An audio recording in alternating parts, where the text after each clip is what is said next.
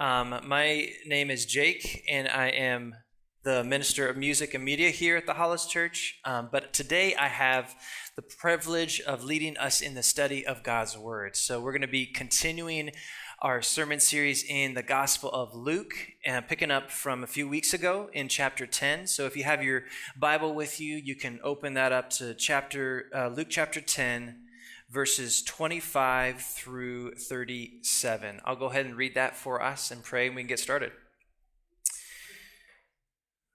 Then an expert in the law stood up to test him, saying, "Teacher, what must I do to inherit eternal life?" "What is written in the law?" he asked him. "How do you read it?" He answered, "Love the Lord your God with all your heart, with all your soul, with all your strength, and with all your mind, and your neighbor as yourself." "You've answered correctly," he told him. "Do this and you will live." But wanting to justify himself, he asked Jesus, "And who is my neighbor?" Jesus took up the question and said, "A man was going down from Jerusalem to Jericho and fell into the hands of robbers. They stripped him, beat him up, and fled, leaving him half dead. A priest happened to be going down that road, and when he saw him, he passed by on the other side. In the same way, a Levite, when he arrived at the place and saw him, passed by on the other side. But a Samaritan on his journey came to him, and when he saw the man, he had compassion. He went over to him and bandaged his wounds, pouring on olive oil and wine. Then he put him on his own animal, brought him to an inn, and took care of him. The next day he took out 2 denarii, gave them to the innkeeper, and said, 'Take care of him. When I come back, I'll reimburse you for whatever extra you spend.' Which of these 3 do you think proved to be a neighbor to the man who fell into the hands of robbers?" "The one who showed mercy to him," he said. Then Jesus told him, "Go and do the same." God, we thank you for your word. We thank you for the ways that you reveal yourself to us in your word, Lord God. And I pray that you just open up our hearts and minds to what you would have to say to us this morning. May your name be glorified as we go from this place and put into practice what you call us to. And may in all things, Lord God, may we depend upon your grace. In your name we pray. Amen. So what does God require? The answer to this question is the answer to everything. God is creator, and he creates with a purpose, with meaning. Discovering that purpose sets the course of one's life both now and for all eternity. Throughout all of history, people have been looking for the answers to this question. From Abraham to Paul, it spans the breadth of Scripture. Even in a secular age where many people deny the very existence of God, people are still searching for the answers to the meaning of life, trying to find purpose in the daily grind of the mundane activities like changing diapers and sending emails.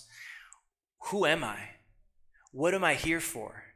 Does anything we do really matter in the end? Without a concept of God, these questions quickly become nonsensical. Now, I was watching a movie a while back called A Ghost Story, which follows a husband and wife who are separated when the husband dies in a car crash. Now, the movie quickly takes on the tone of Ecclesiastes, which famously declares, "Meaningless, meaningless, says the teacher, everything is meaningless," as you follow the departed husband and he tries to reconnect with his dead wife. And then, he's dead, his wife's not dead. So he's trying to connect with his wife, and he travels through time, discovering that nothing really truly lasts, not even the love that he shared with his wife. You know, the more popular film Up, I'm sure you guys have probably seen that one, agrees in a lot of ways with this bleak indie film, as the saddest montage of all time follows the happy lives of an in-love couple that ends with the husband sad and alone, deserted by a wife whose love for him couldn't overcome death. You know, I know I'm starting out pretty bleak, but bear with me. There is good news because life has meaning. There is an answer to the question, what does God require? God actually answers this question over and over again throughout the pages of Scripture, coming to a climax in the story of Jesus, who is God in the flesh, come to show us who God truly is. show us and to show us what God desires of us and what it means to follow him.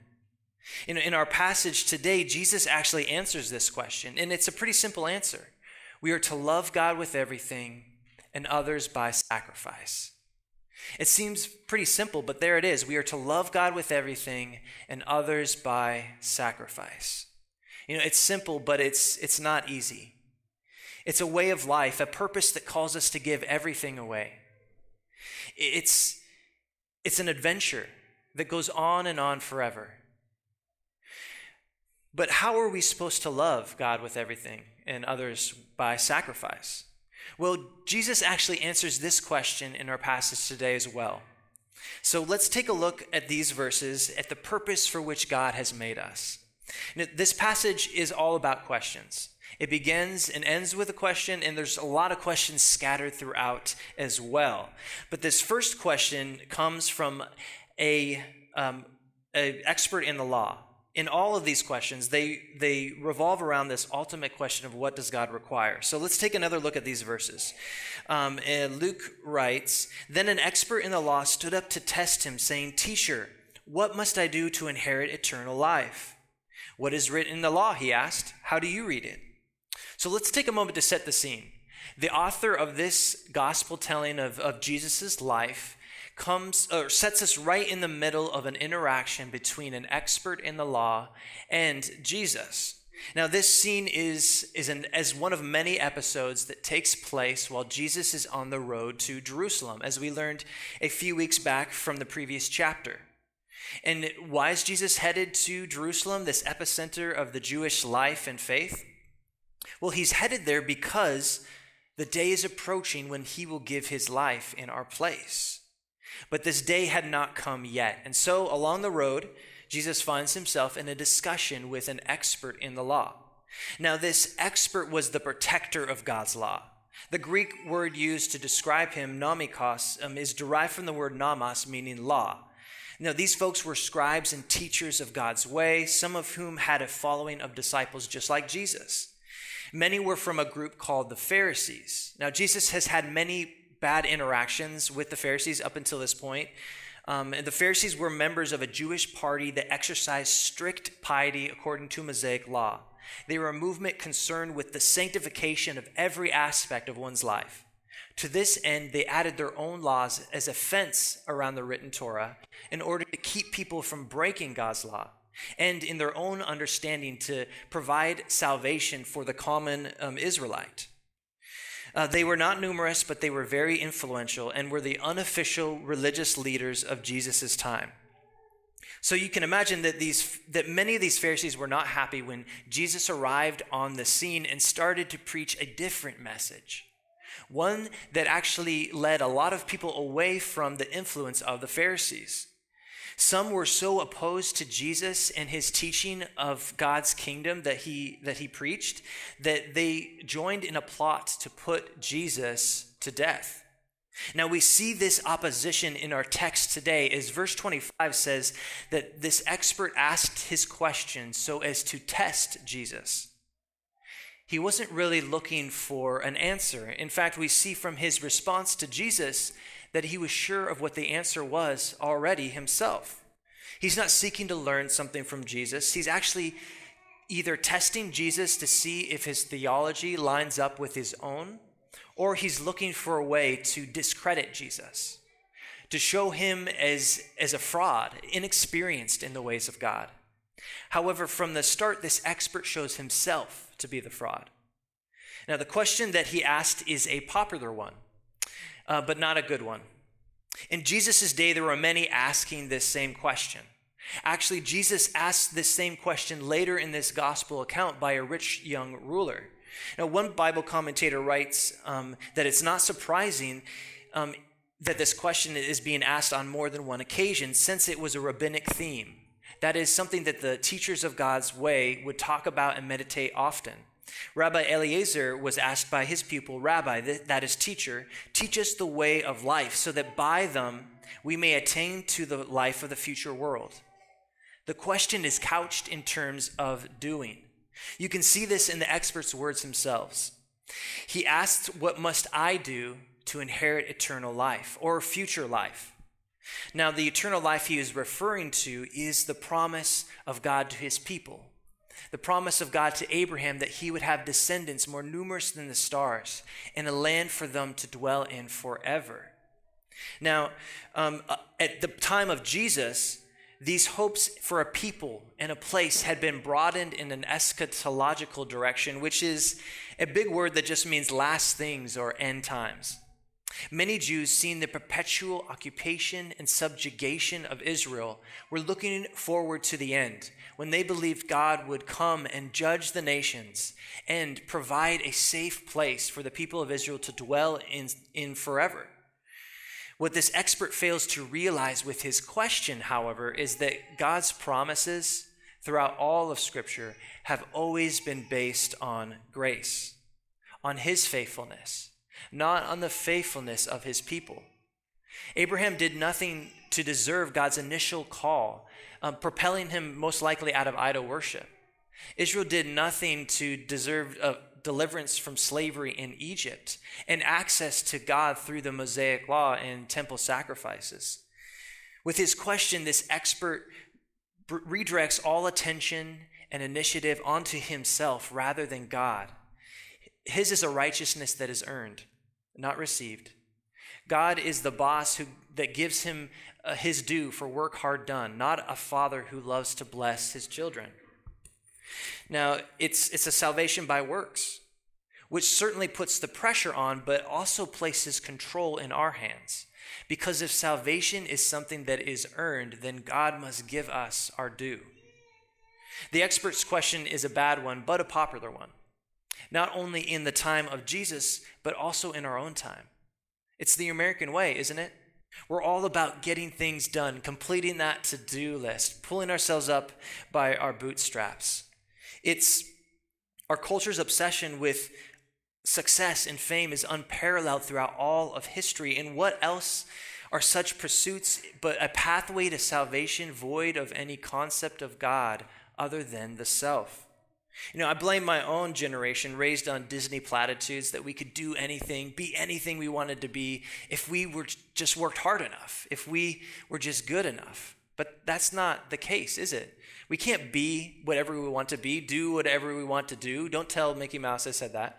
But like just watch me play any sport of your choosing, and you will see that I can never be a pro player.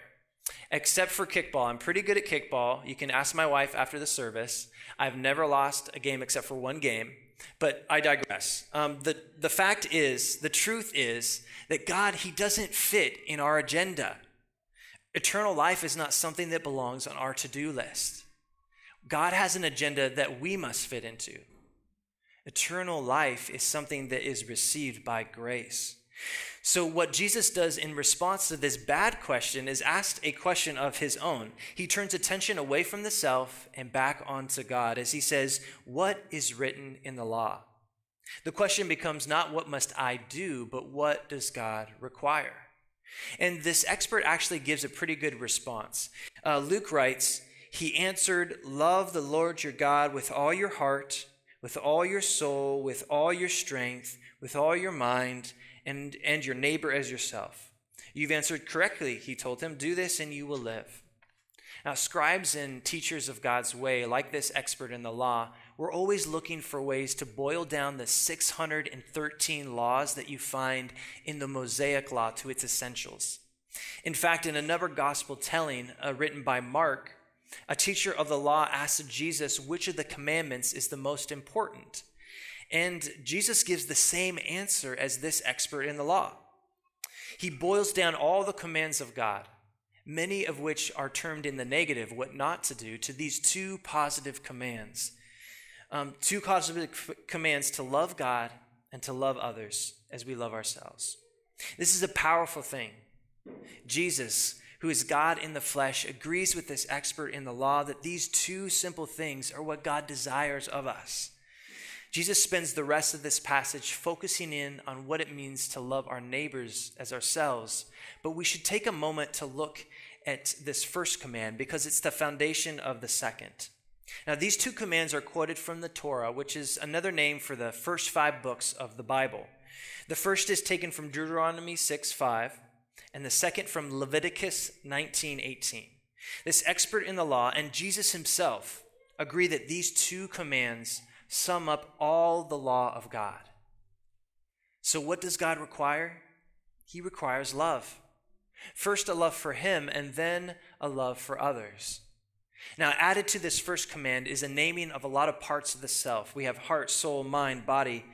What God is saying by this command is that we are to love him with everything, with all of who we are, our hopes, our dreams, our desires, our will, our intention, our abilities, with everything. What this looks like is putting our relationship with God first and foremost in our lives, which is not just about keeping away from the bad stuff. It's also about having the right relationship with the good things as well. My main man, Augustine, a theologian and leader of the church back in the 4th century, summarized virtue as rightly ordered love. He writes in his book On Christian Doctrine, "But living a just and holy life requires one to be capable of an objective and impartial evaluation of things. To love things, that is to say, in the right order, so that you do not love what is not to be loved, or fail to love what is to be loved, or have a greater love for what should be loved less, or an equal love of things that should be loved less or more, or a lesser or greater love for things that should be loved equally." Augustine is here saying is that when our loves are disordered, our lives become disordered. God has filled this world with so many good things for us to enjoy. But when we love these created things more than the Creator, it wreaks havoc in our lives. A love for lust, or a love for beauty becomes lust. A love for security, freedom. A love for food, gluttony. For rest, laziness. Timothy Keller, our former pastor in New York, said it like this: "Sin isn't only doing bad things, it's more fundamentally making good things into ultimate things. Sin is building your life and meaning on anything, even a very good thing, more than on God.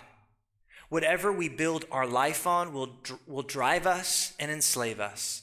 Sin is primarily idolatry. And idolatry is what happens when we love something more than we love God. By doing so, we actually give a part of ourselves away. And in the process, we destroy a piece of the image of God in us. God doesn't tell us to love him more than anything because he made us and he's owed such love. I mean, he is owed our love, but he also calls us to love him in this way because it's for our own good. As Augustine is famously quoted for saying, "Our hearts are restless until they find their rest in you."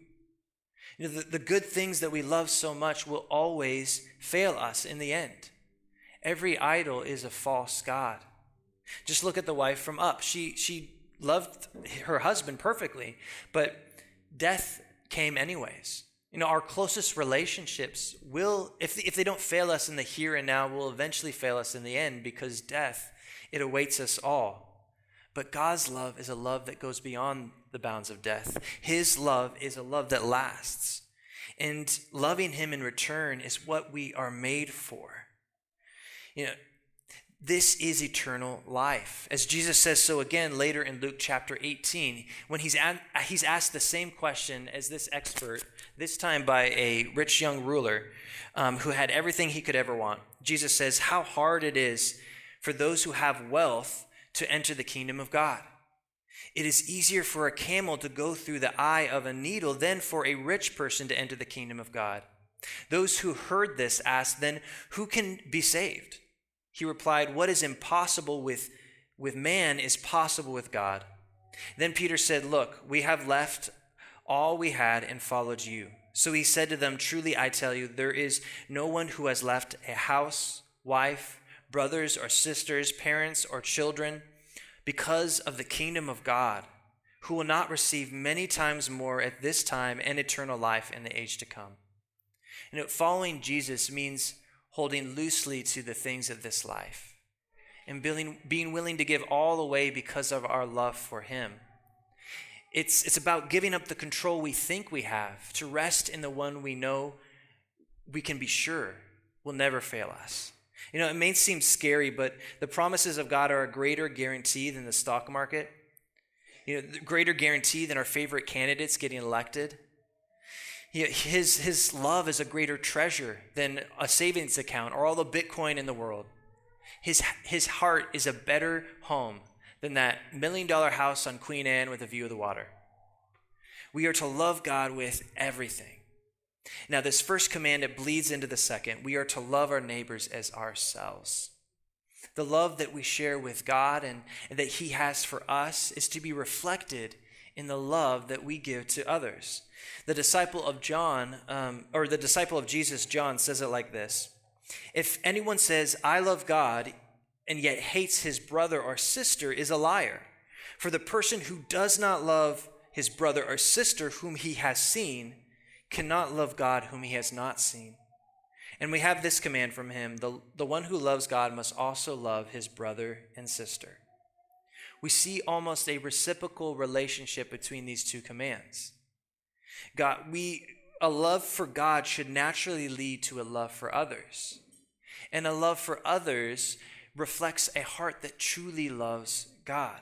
For every person, no matter who they are, is made in the image of God. Saying that you love God but hate your neighbor would be like saying you love your best friend but hate their kids. It doesn't work. The command to love God is the basis of the command to love our neighbor, but the two commands, they go hand in hand. Jesus says with finality that obeying these two commands is life. As he says in verse 28, do this and you will live. Now, this could have been the end of the conversation, but this expert in the law wasn't finished yet. He had more to question Jesus about, so he puts forward another question, one that prompts Jesus to more closely define what it means to love our neighbors as ourselves, which I find really helpful, because if love is what it means to fulfill what God requires, then it becomes all the more important to know what he means by love. Now, Jesus has answered the first question: what does God require? Now he answers the second: what does love look like? Now, this second answer stems from the expert again asking Jesus a question with an ulterior motive. Luke writes, but wanting to justify himself, he asked Jesus, and who is my neighbor? Jesus took up the question and said, a man was going down to Jerusalem, to Jericho, and fell into the hands of robbers. They stripped him, beat him up, and fled, leaving him half dead. A priest happened to be going down that road, and when he saw him, he passed by on the other side. In the same way, a Levite, when he arrived at the place and saw him, passed by on the other side. But a Samaritan on his journey came up to him, and when he saw the man, he had compassion.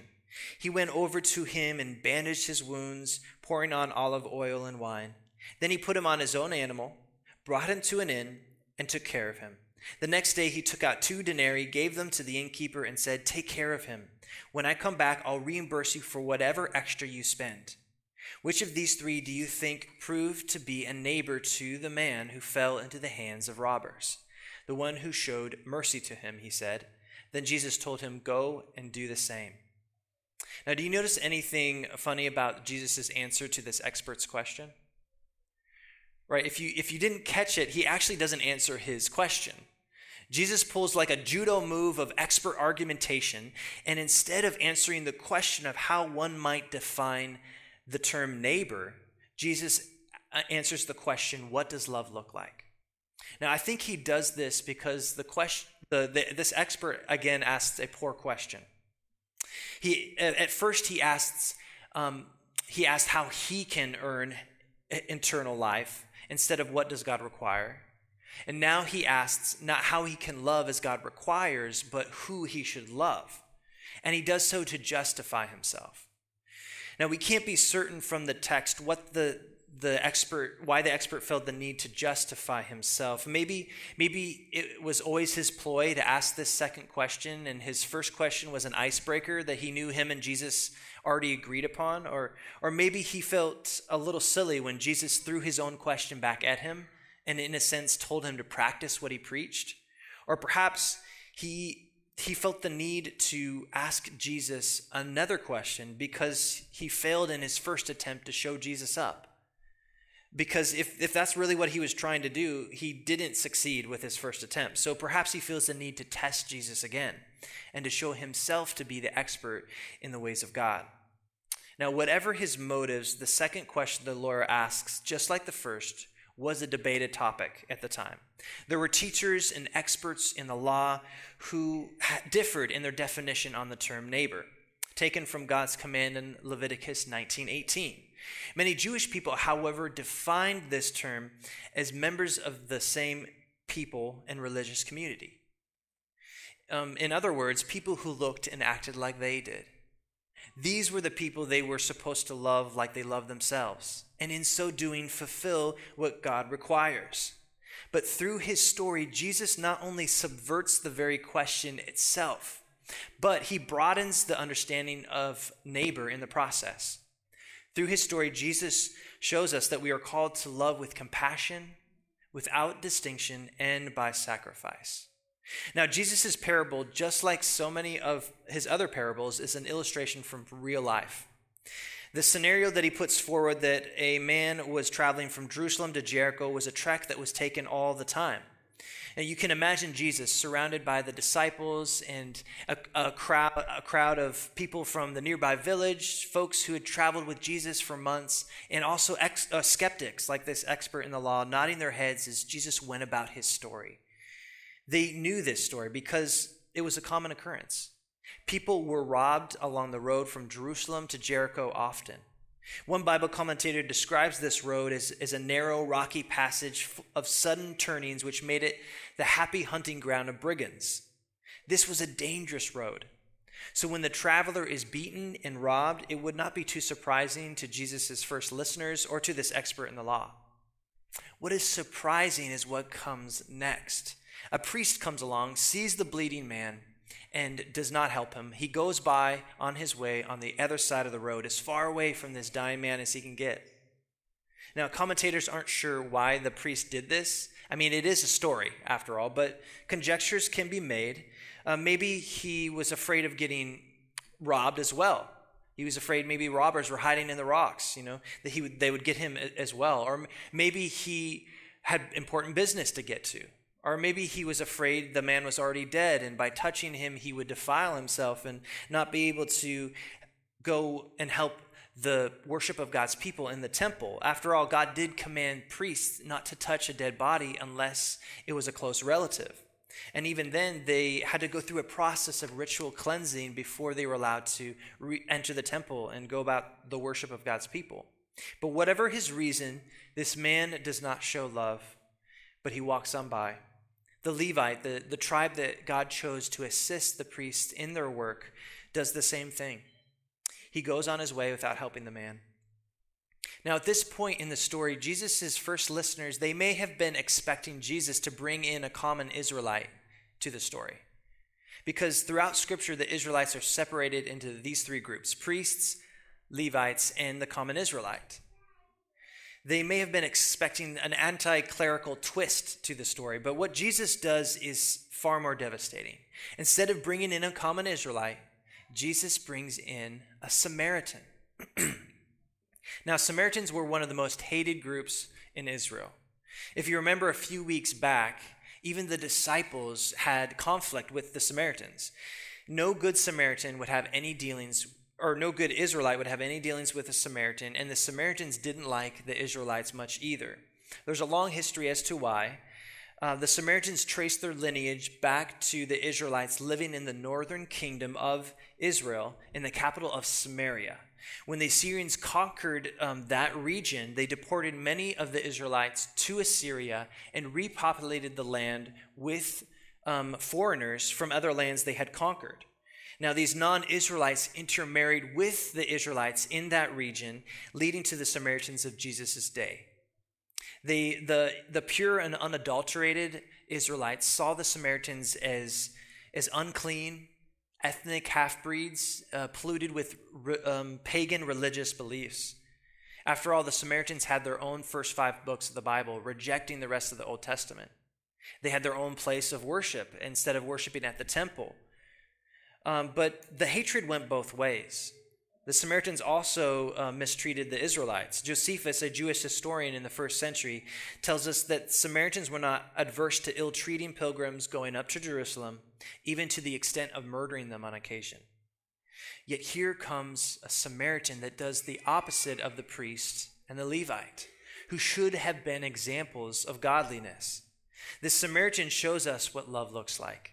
His love is compassionate, it's without distinction, and it's sacrificial. He is, as the parable is later titled, the Good Samaritan. Let's take a moment to look at each aspect of the Samaritan's love. First, the Samaritan sees the broken man and has compassion on him. The word used for his compassion is the same word used for the compassion of Jesus earlier in Luke, when he sees a widow mourning over her dead son. In the Greek, the word means to be deeply affected in the inner being. The Samaritan saw the hurting man, and he felt his hurt as his own. This is an important part of what it means to love our neighbors as ourselves. We're called to have open eyes that see the hurting and feel their hurt as our own. It's the compassion of the Samaritan that causes him to reach out and help this hurting man. And it leads him to help this stranger. And as he does, he reflects the very love of God for his broken creation. The same compassion displayed over and over again in the ministry of Jesus. But this is only one aspect of the way this Samaritan loves. Feelings only go so far in helping those in need. And the right feelings aren't always easy to come by, yet we're still called to love. The Samaritan shows us how. He offers help to this wounded man in spite of any harm that may come upon him, in spite of any ritual uncleanliness, in spite of this man likely being his enemy. For as Jesus tells his story among Israelites, it's likely that this man was an Israelite. This isn't love shown to a friend or a close family member. This isn't love given to get something back. This is love shown without distinction. Love shown to an enemy. You see, by bringing in a Samaritan to his story, Jesus breaks down any barriers that we might put around the definition of neighbor. If a Samaritan can act like a neighbor, then anyone, no matter their theology or politics, gender, race, or whatever it may be that separates us in this divided world, is our neighbor. Our neighbor is not just the people who are easy to love, but anyone God puts along your path. Just think about the most annoying person in your life right now. The person who drains you of energy, who only causes you trouble. Just hold that image in your mind. That person is your neighbor. God has put them in your life for you to love them. But in what way are we called to love them? The Samaritan shows us again. In verses 34 through 35, we see the Samaritan bandage this poor man's wounds, put him on his own animal, and lead him to the safety of an inn. He cares for him all night, and in the morning he provides him with everything he needs and more to go as he goes and finishes his travels. The Samaritan is overly generous in his care for this poor man. His care for him is sacrificial. He puts his own plans on hold, he gives his money away, and he puts himself in danger of being attacked, all for this strange enemy, without any thought of reward. This gets at the heart of how we are called to love our neighbors as ourselves. We're called to love them sacrificially.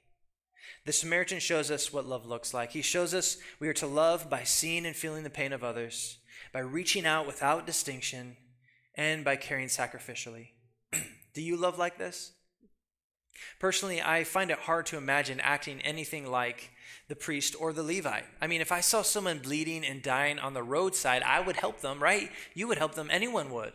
I mean, we're more evolved than those people back in the day who had prejudices and things that caused them not to love each other. We know we're supposed to love everyone, no matter who they are, no matter how they vote.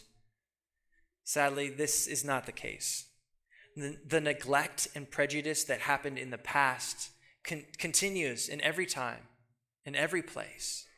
It just expresses itself in different ways. You know, my Instagram feed during the election season is proof of that. All I see is fear and hatred for the other. The divide just seems to get wider and wider. Yet the political state of our country is an extreme example. The neglect to love our neighbors as ourselves, it also happens in little ways every day. I love myself more than my wife when I hog time in the bathroom.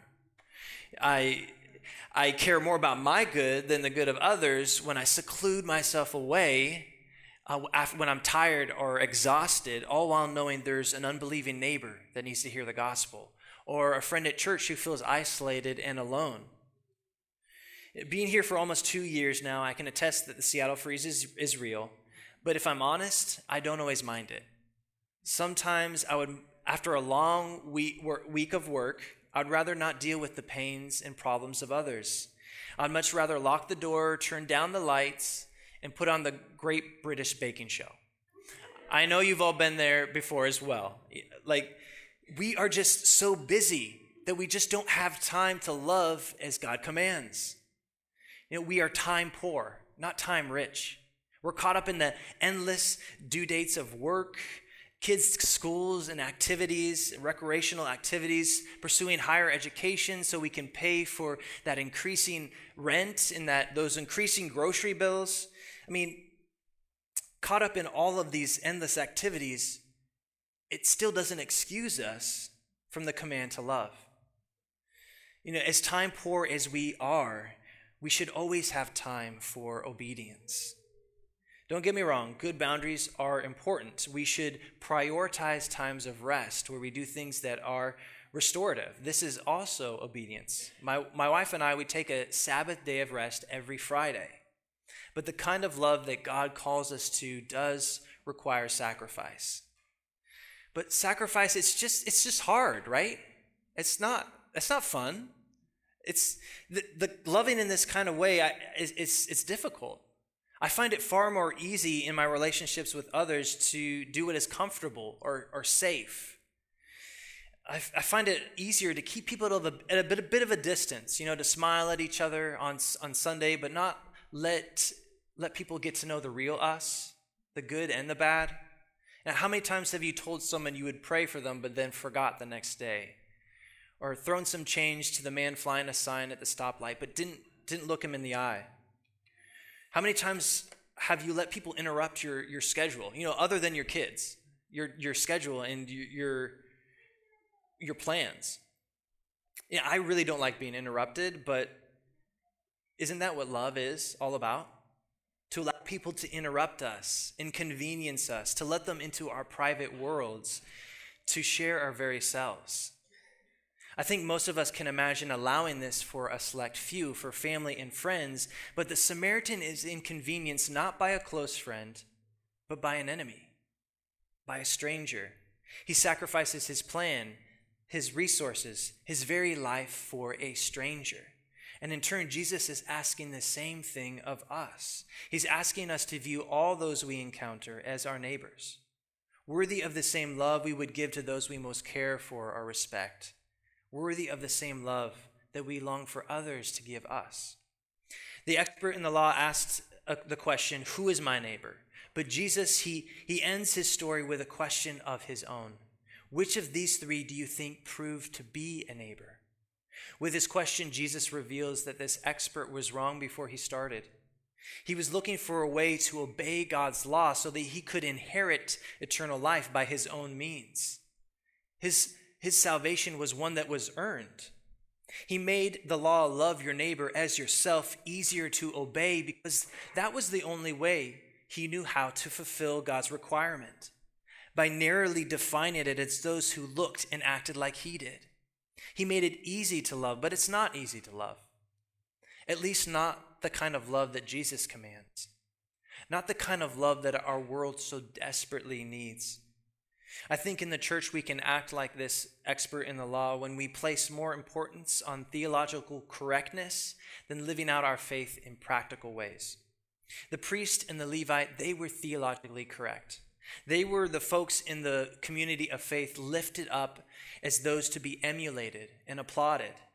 Yet, when it came time to put their faith into practice, they failed. While this Samaritan, this theologically misguided Samaritan, fulfills God's requirement. By fashioning his story in this way, Jesus isn't saying that theological correctness is unimportant. But what I think he is saying is that theological correctness, without that same truth changing the way we live our lives and go about our relationships, is contradictory and fails to really fulfill God's requirements of us. In the information age, it can be so easy to fall into the trap of believing that knowledge will save us. Knowledge is important, but not all important. Truth matters, but a disembodied truth that makes no difference in our lives actually discredits the very truth we claim to believe. This is really convicting to me, who spends hours every week studying the Bible. Don't get me wrong, studying the Bible is vital for our faith, but it's not enough as a follower of Jesus. We're also called to love in real sacrificial ways. As the church leader James writes, "What good is it, my brothers and sisters, if someone claims to have faith but has no deeds? Can such faith save them? Suppose a brother or sister is without clothes, daily food. If someone says to them, 'Go in peace, keep warm and well fed,' but does nothing about their physical needs, what good is it? In the same way, faith by itself, if it is not accompanied by action, is dead." Is your faith more dead than alive?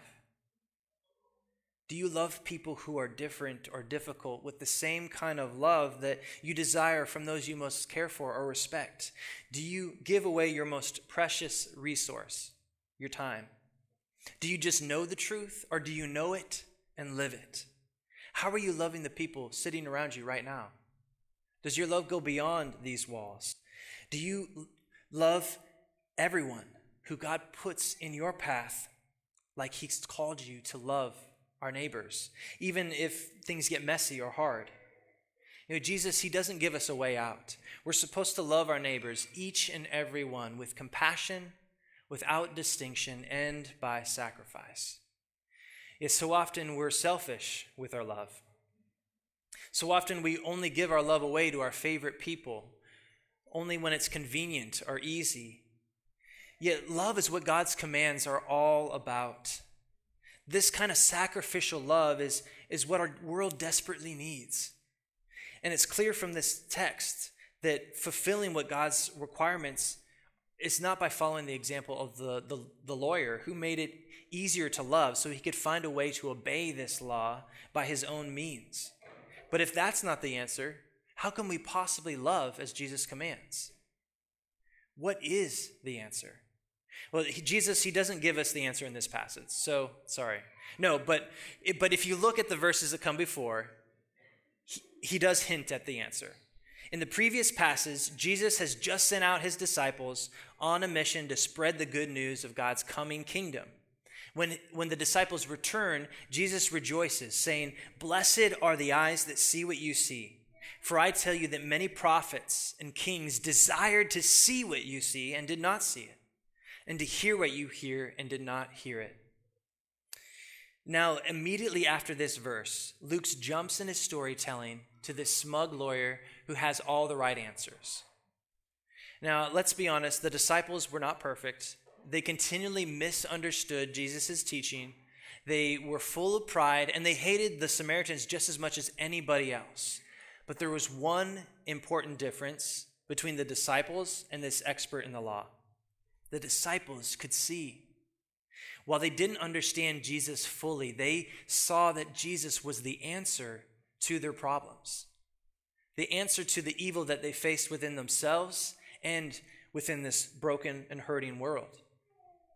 While the expert in the law was prideful enough to think that he could obey all of God's laws on his own if he just found the right way to fulfill them, the disciples were humble enough to come to Jesus with empty hands and learn from him the way to eternal life. The Samaritan, he could see too. Like the disciples, he was humble enough to set aside his own plans, to put himself in danger's way, and to help his neighbor in need. But if you look closely enough, the good Samaritan is only a dim reflection of the better Samaritan, Jesus himself. Now, I remember the first time someone preached this passage and connected it to the gospel. I was in my school's chapel assured that the preacher had nothing new to say about the parable of the Good Samaritan that I have heard 100 times growing up. I was in a college that really championed social justice, which is a good thing, but for me it became a legalistic thing, a way to be sure that I was right with God. In this, I looked more like the expert in the law than the disciples of Jesus.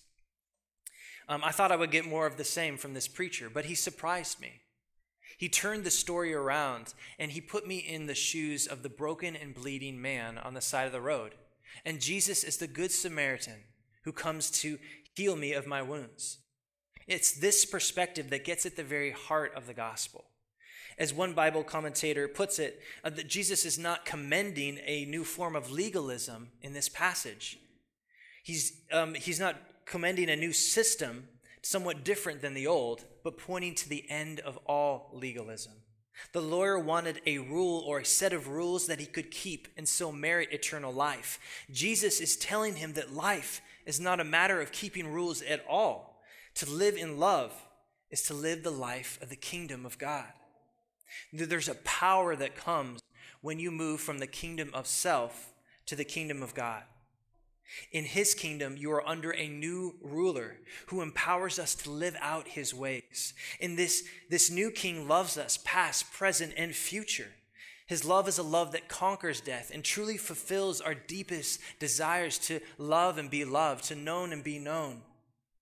It's this gospel love, greater than any personal efforts, self-love, or self-care, that empowers us to love as God requires.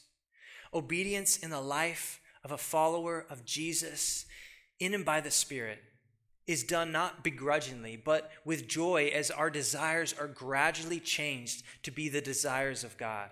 As we move deeper and deeper into the people God has made us to be by his grace, loving others in this sacrificial way becomes our natural response, undergrid not by our own efforts, but by the very power of God. And in this way, we become a reflection of the compassion of God himself, just like the Samaritan from our story. You know, our culture is obsessed with self-care, which can so easily turn into an obsession with self-love. In fact, most of the time I've heard the command to love your neighbor as yourself talked about, it's been combined with language about how it's impossible to love others if we first don't love ourselves. Yet this twists the focus of the command away from others and back onto us, which is at the very heart of sin. Martin Luther defined sin as an inward curvedness, a propensity to continually curve in on ourselves, to focus on our desires and our needs at the expense of everything and everyone else. But the two commands commended by Jesus in this passage are others-focused. The first focused on God, and the other focused on our neighbor. The note about self-love is an aside, an assumption, the natural way of things in a fallen and broken world.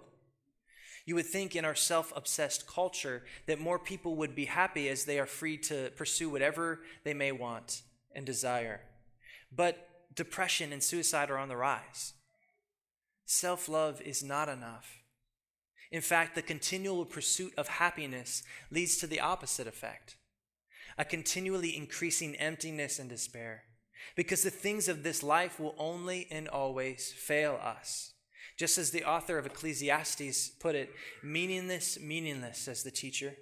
Everything is meaningless. It's not that we shouldn't take time to care for ourselves. Of course, that's important. But when we depend on those times to give us what we need, that's when it falls apart and becomes self-love. The answer is not to try to love ourselves better or try to define the law so sharply that we can find an easy way to obey it. The answer is to receive a far greater love, the love of God in Christ Jesus. As John, the disciple of Jesus, says, we love because he first loved us. In Philippians 2, Paul speaks of how Christ, who is equal with God, humbled himself and took on flesh and walked among us to win for us eternal life through his death and resurrection. To love in the crazy sacrificial way that God requires, you must be humble enough to see yourself as the broken and bleeding man at the side of the road, robbed and beaten by sin and death. And Jesus is the Good Samaritan who comes and heals us.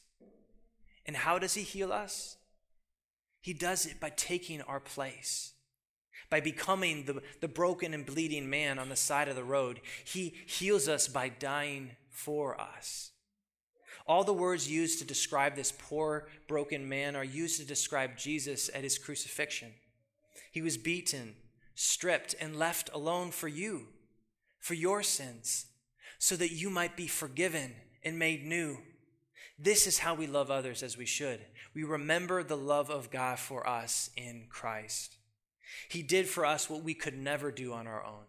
He fulfilled all of God's requirements, living the perfect life of love in our place, so that those who put their faith in him receive to their credit his perfect life of love, as he then takes our sin upon himself.